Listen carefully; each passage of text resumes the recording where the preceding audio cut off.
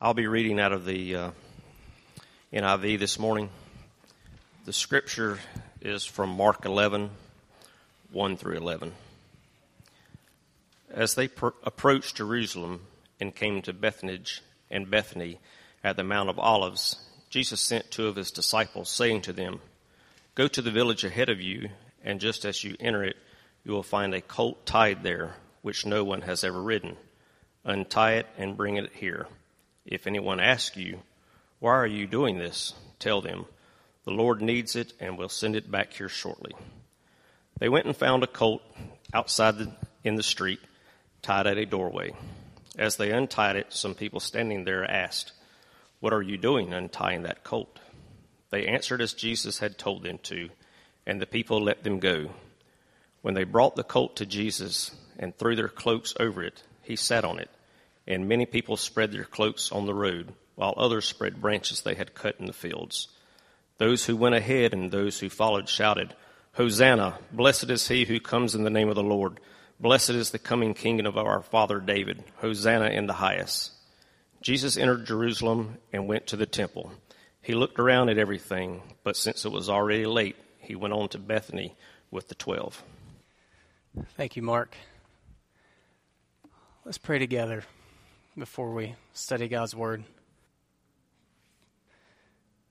Father, you've taught us that your Word is uniquely powerful and that it actually accomplishes your purposes for you in us. And I pray that that would happen among us this morning. And please just give us open hearts that will receive it and be changed by it. Let us be transformed by the renewing of our minds this morning. Please give us eyes that see and ears that hear. And please help me to serve your people well and to just make plain what's here. Help us not just to understand it, but to be transformed by it. And we look to you for this, and we're listening for your voice now in Jesus' name. Amen. Before we get into the text, I and several others among us went to the Piedmont Conference annual meetings yesterday in Lenoir. And so I had, among a lot of other things, the opportunity to see people and things like that, talk about what the Lord's doing among us as a conference. But another opportunity that it gave me was the opportunity to sit in a pew for a long time. And as your pastor, I don't do that often. I don't have to.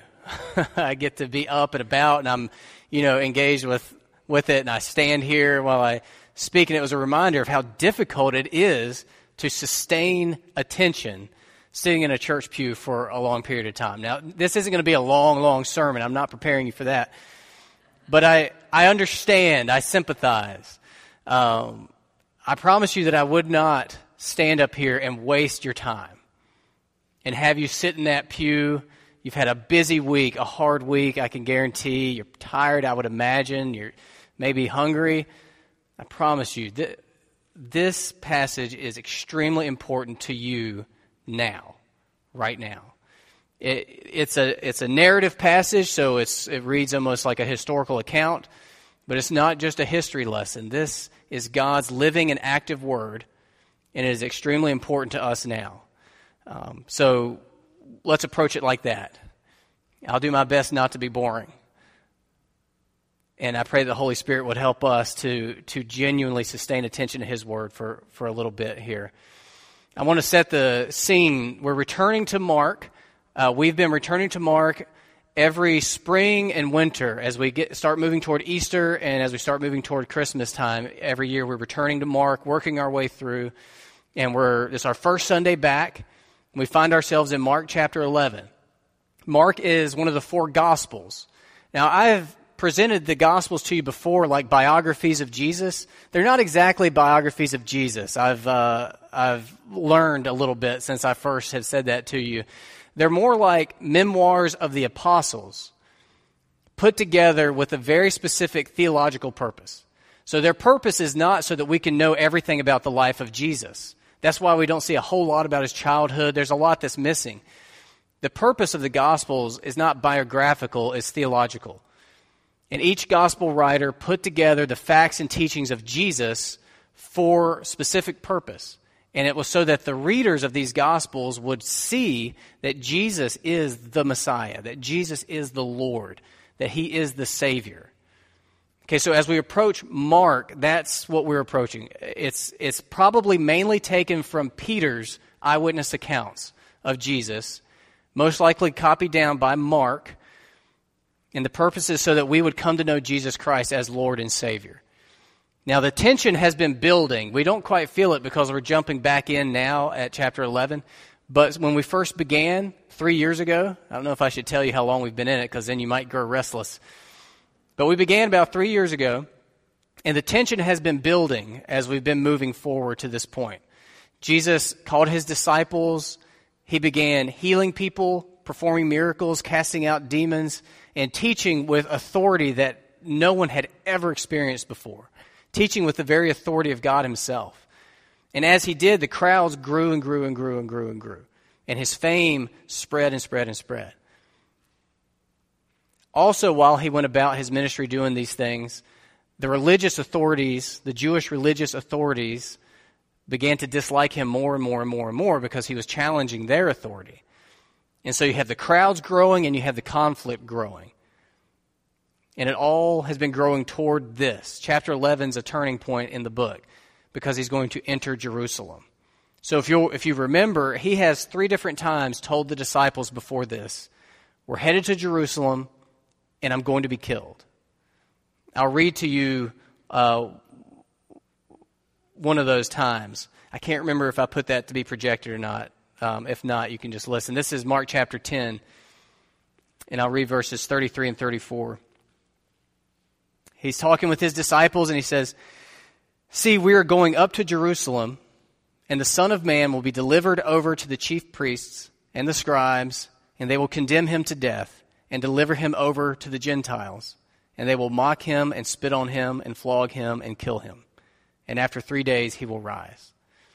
So this is where He's going and why He's going there. They're headed to Jerusalem, and this is what He knows is going to happen. And He's been trying to prepare His disciples for it. Our passage today is Him entering Jerusalem for this purpose. So the stage is set for something really big to happen. Jerusalem itself is a really important place to the Jewish people. It was both their political capital, maybe something sort of like Washington, D.C. is to us, but it was also their religious center where the temple was. So Jerusalem was the central city in the history of the Jewish people. And they were entering at the time of the Passover. So they weren't the only ones entering. They were entering along with thousands of Jewish pilgrims who were coming for the Passover. So the atmosphere was highly charged already. It would have been similar to the religious fervor we Christians have at Easter time or Christmas, plus the crowds of the Super Bowl, all together at once entering into Jerusalem.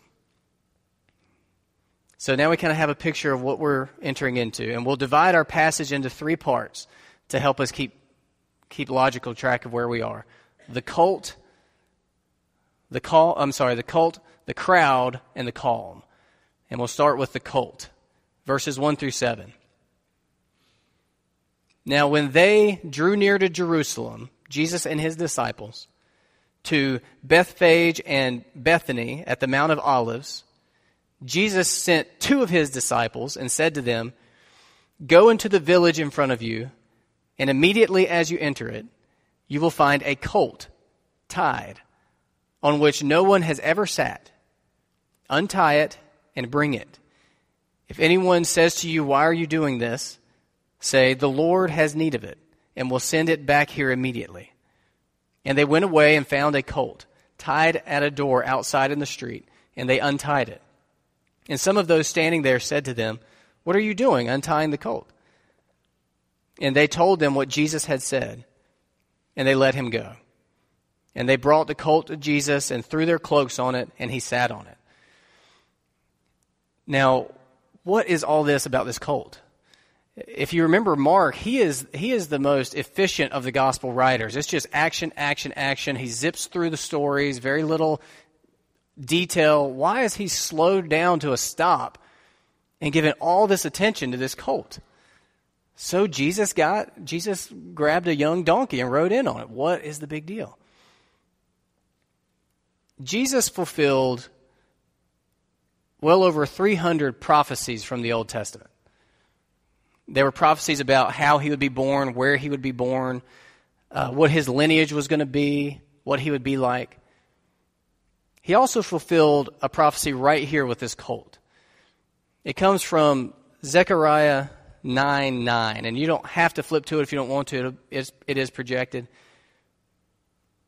But this is the prophecy. Rejoice greatly, O daughter of Zion.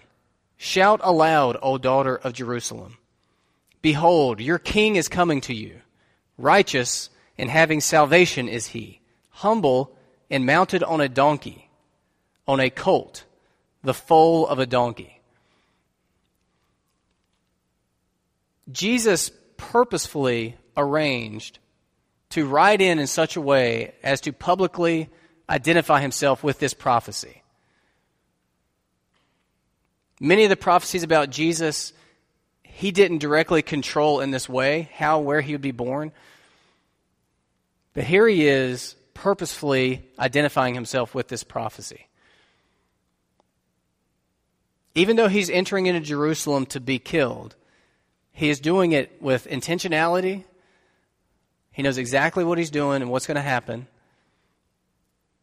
And he's doing it in such a way as to proclaim to everybody around who would have known this prophecy, behold, your king is coming to you, righteous and having salvation, on a colt, the foal of a donkey. Now, he enters in this way, fulfilling prophecy at this extremely heightened atmosphere. Now, let's look at the crowd and how he is received. Verses 8 through 10. And many spread their cloaks on the road, and others spread leafy branches that they had cut from the fields. And those who went before and those who followed were shouting, Hosanna, which means something like, save now, salvation. Blessed is he who comes in the name of the Lord. Blessed is the coming kingdom of our father David. Hosanna in the highest. Now, some things to know about this scene. It's extremely significant. But there is likelihood that they would have already been shouting these quotations from Psalm 118 anyway, as part of the festivities. When Jesus came through, part of it was crowds getting swept up in just what the crowd was doing. There's good reason to believe many of them didn't really understand what was happening and didn't really understand who this man was. They couldn't possibly have understood how significant what they were saying and how true what they were saying really was. But they recognized something was going on that had to do with salvation. That's what Hosanna is all about. Fulfillment of prophecy and royalty. The coming kingdom of our father David. Now, if we look at Luke's account of this in Luke chapter 19, verses 41 and 42, we see that this scene wasn't all it appears to be at first. At first, it appears to be a great scene of people embracing Jesus Christ as the Messiah. But in Luke's account, in Luke chapter 19, verse 41 and 42, we see it from a different angle. It says, And when Jesus drew near and saw the city, he wept over it, saying, Would that you, even you, had known on this day the things that make for peace. But now they are hidden from your eyes. They didn't really understand yet. And there's good reason to believe that many of this same crowd were shouting, Crucify him, not much later. But we do understand. We have the full revelation of Scripture. They were before the cross, but we're after the cross. And so we look back on it with greater understanding. And this is where I think it touches us most today. So if I have bored you with sort of the history lesson part of this, come back into focus now, because this is where it really has to do with your life right now. Jesus is the long-awaited Savior. What they were shouting was true. He is the long-awaited Savior. but not in the way that many people expected and not in the way that many people expect today. You know, if we were to take a poll of our church or even a poll of the community at large and ask, what is the deepest need you have in your life right now? What sort of answers do you think would come up? If we were to do that poll in the church and you were asked, what is the deepest need you face in your life right now? Don't shout it out loud, but think about it. What would you write down?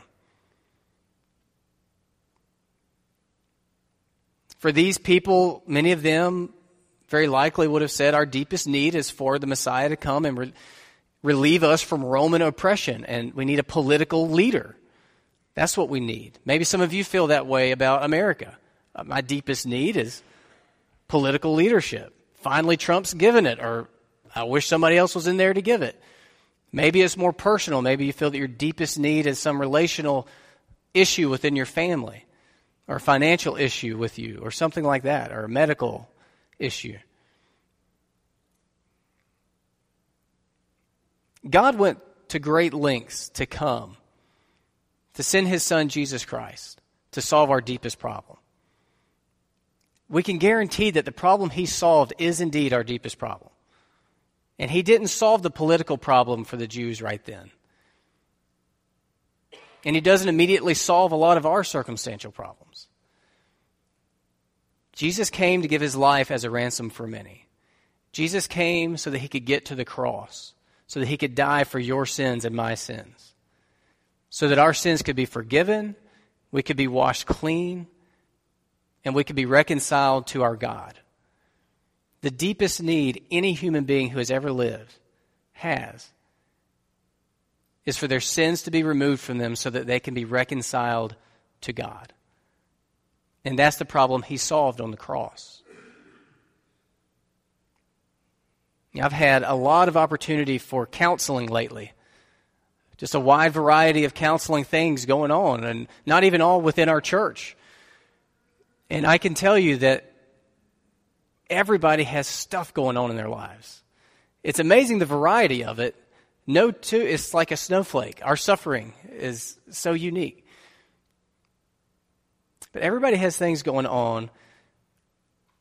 And many, many people are involved in deep, deep darkness. Many people are entangled in sins that are just jet black, deep, dark, dangerous, evil, destructive sin.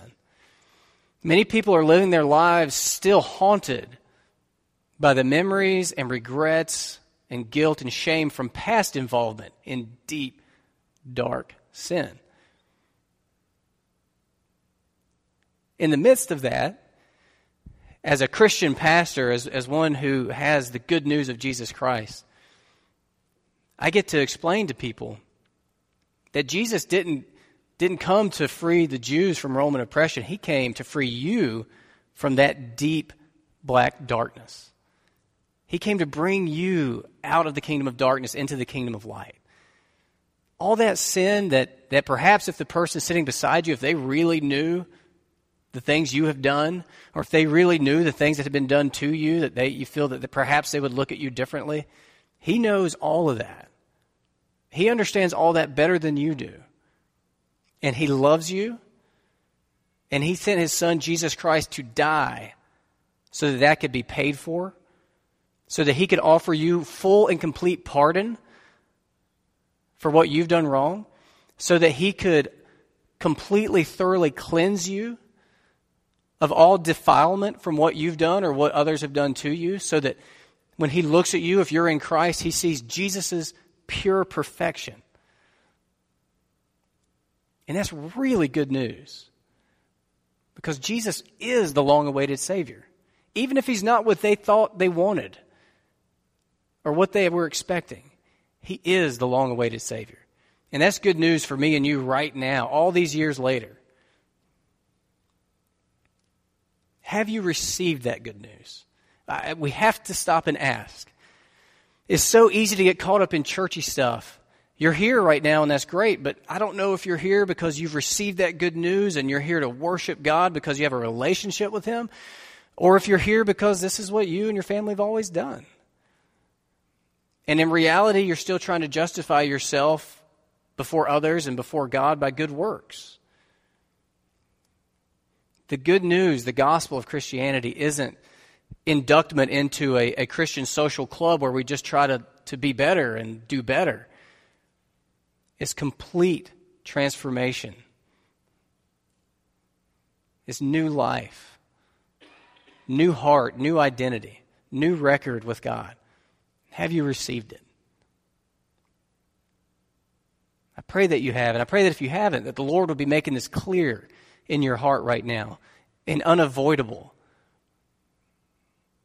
And that maybe even throughout the rest of this sermon, maybe this is where you need to get off the train right here at this point, and you just need to be praying to the Lord right now and receiving this gift. I would love to talk with you about it afterwards, pray with you about it afterwards. There is nothing more important than this. Jesus is the long-awaited Savior. Jesus is the fulfillment of prophecy. What was confusing about this for them was that much of the prophecy had to do with what sounded like a political regime change, that he was going to be a king, bringing in a kingdom, and that this kingdom was going to make everything right for the Jewish people. Now, he did come as a king.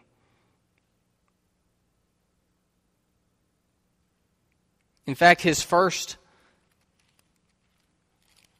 message when he first began, at the beginning of Mark, if you'll remember, and I'll read it to you. In Mark chapter 1, verse 14, he first begins his public ministry. He says, "The time is fulfilled and the kingdom of God is at hand. Repent and believe in the gospel," the good news.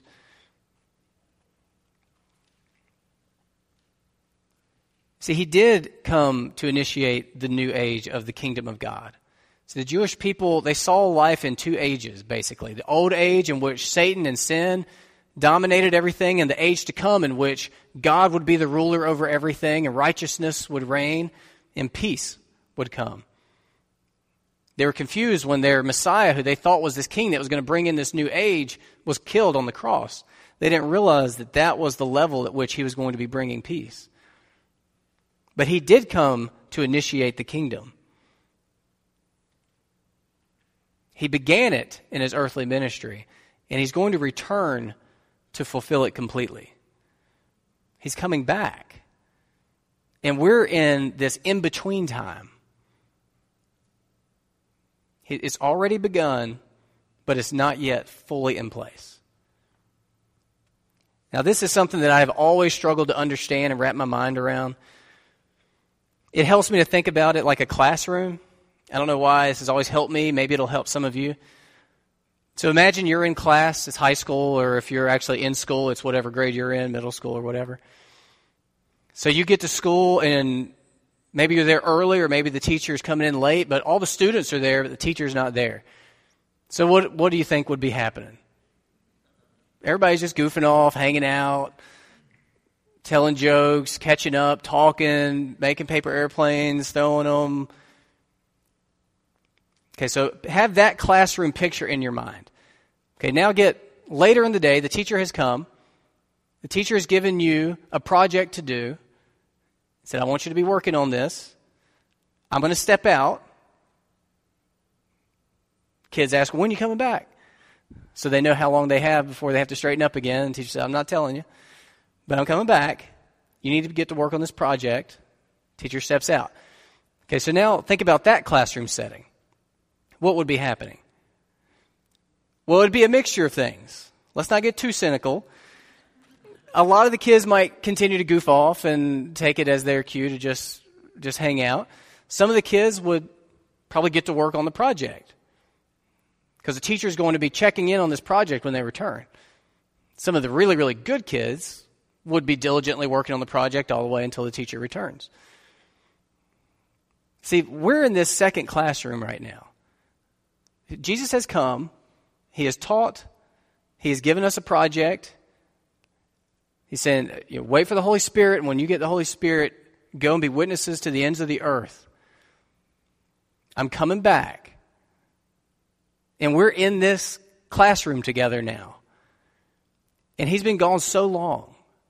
He's been gone a really long time. And so it is extra tempting for us to just goof off and live as if there is no teacher. There is no King Jesus. There's Savior Jesus that we can carry around in our pockets like a lucky rabbit's foot and rub when we need it. But there's no King Jesus. There's no reckoning. It's too easy. It's too easy to forget He's coming back. We are citizens and ambassadors of a coming kingdom.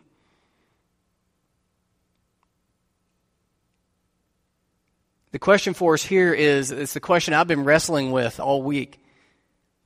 Is Jesus' return a functional part of your worldview? Is the fact that Jesus Christ as King of Kings and Lord of Lords, that He's going to return, is that part of your worldview? Does it affect the way you see your days, your weeks and your months, and your family and your coworkers and your challenges? Jesus is the long-awaited Savior. He is the fulfillment of prophecy. He is the returning King. He's not a distant historical figure. It's not like studying George Washington. He's our King, our Savior, our Lord, our King. We think way too much about lesser things. We think too much and talk too much about Donald Trump. He's going to be president maybe 8 years maximum. Jesus Christ is the King of Kings forever, eternity. This is a blip, a tiny speck. You know, the president leads us in a way that's mediated by massive layers of bureaucracy. We'll probably never meet him. His leadership will affect us, but it comes through the sieves of all this bureaucracy and all these other people. There's a lot of insulation there. Jesus Christ is completely different. Jesus, our King, leads us each directly, intimately, and personally. If you are a Christian, He has picked you specifically, pardoned your sins so that you could be given full citizenship in the kingdom of heaven, and He's given you a part to play in His kingdom. He knows you. He cares about you. He's coming back.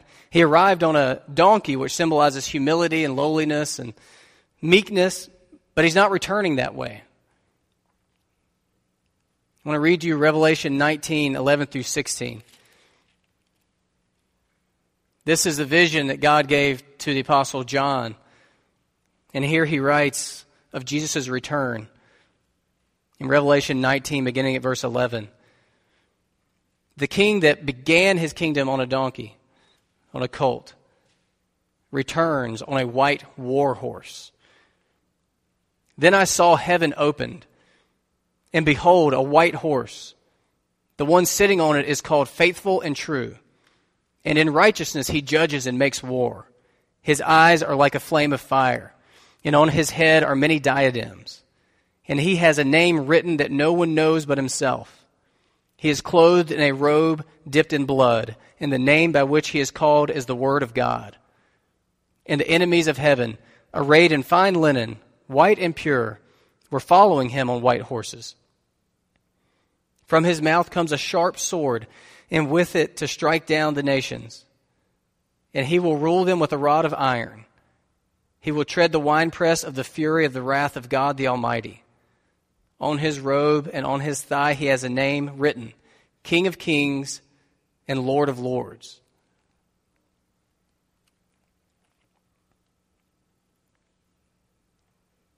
Jesus is the long-awaited Savior, the fulfillment of prophecy, and the returning King. They didn't understand what all this meant. Do you understand? Do we understand? The final section we'll call the calm, verse 11, and back in Mark chapter 11. After he entered to this prophetic fanfare, it says, "And he entered Jerusalem and went into the temple, and when he had looked around at everything, as it was already late, he went out to Bethany with the 12.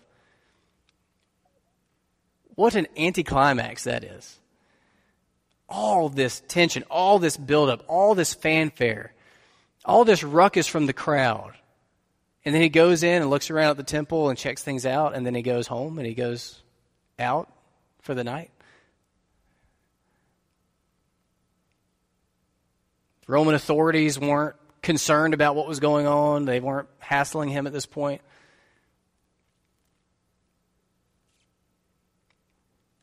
Verse 11 reminds us of what today is like. It's an eerie calm. There's an eerie calm between what he initiated and what he's going to consummate when he comes back.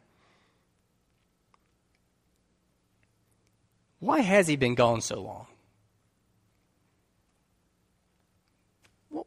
What is taking him so long? Why is he waiting?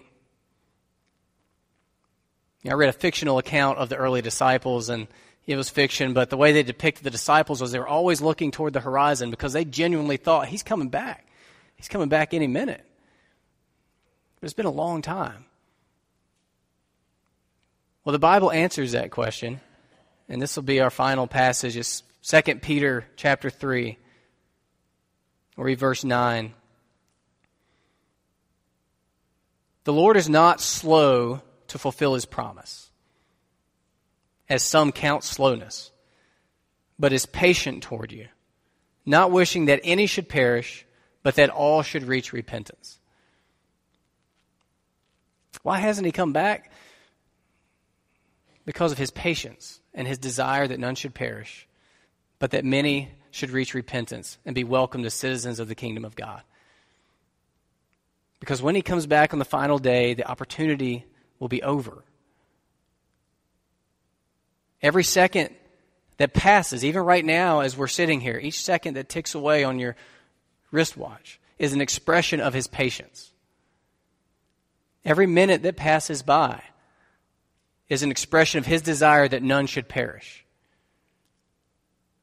Every hour that goes by is an expression of his wish that all should reach repentance.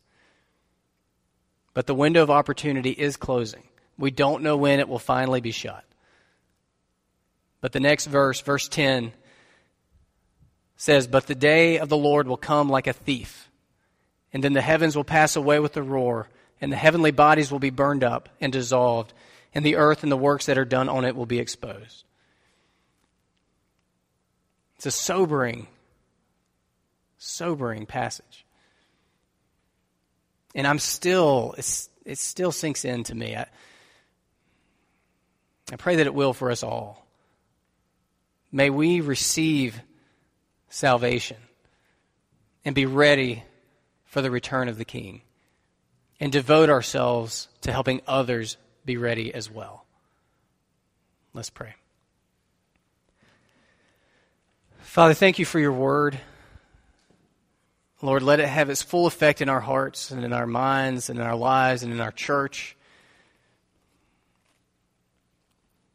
Lord, if I have distorted the pure truth of your word in any way, I pray that you would just iron that out in our minds and that the Holy Spirit would make plain to us the implications of all this for our lives.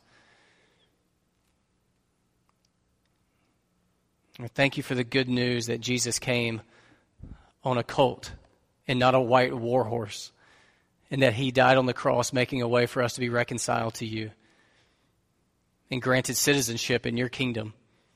Thank you. Help us to live in light of it. In Jesus' name, amen.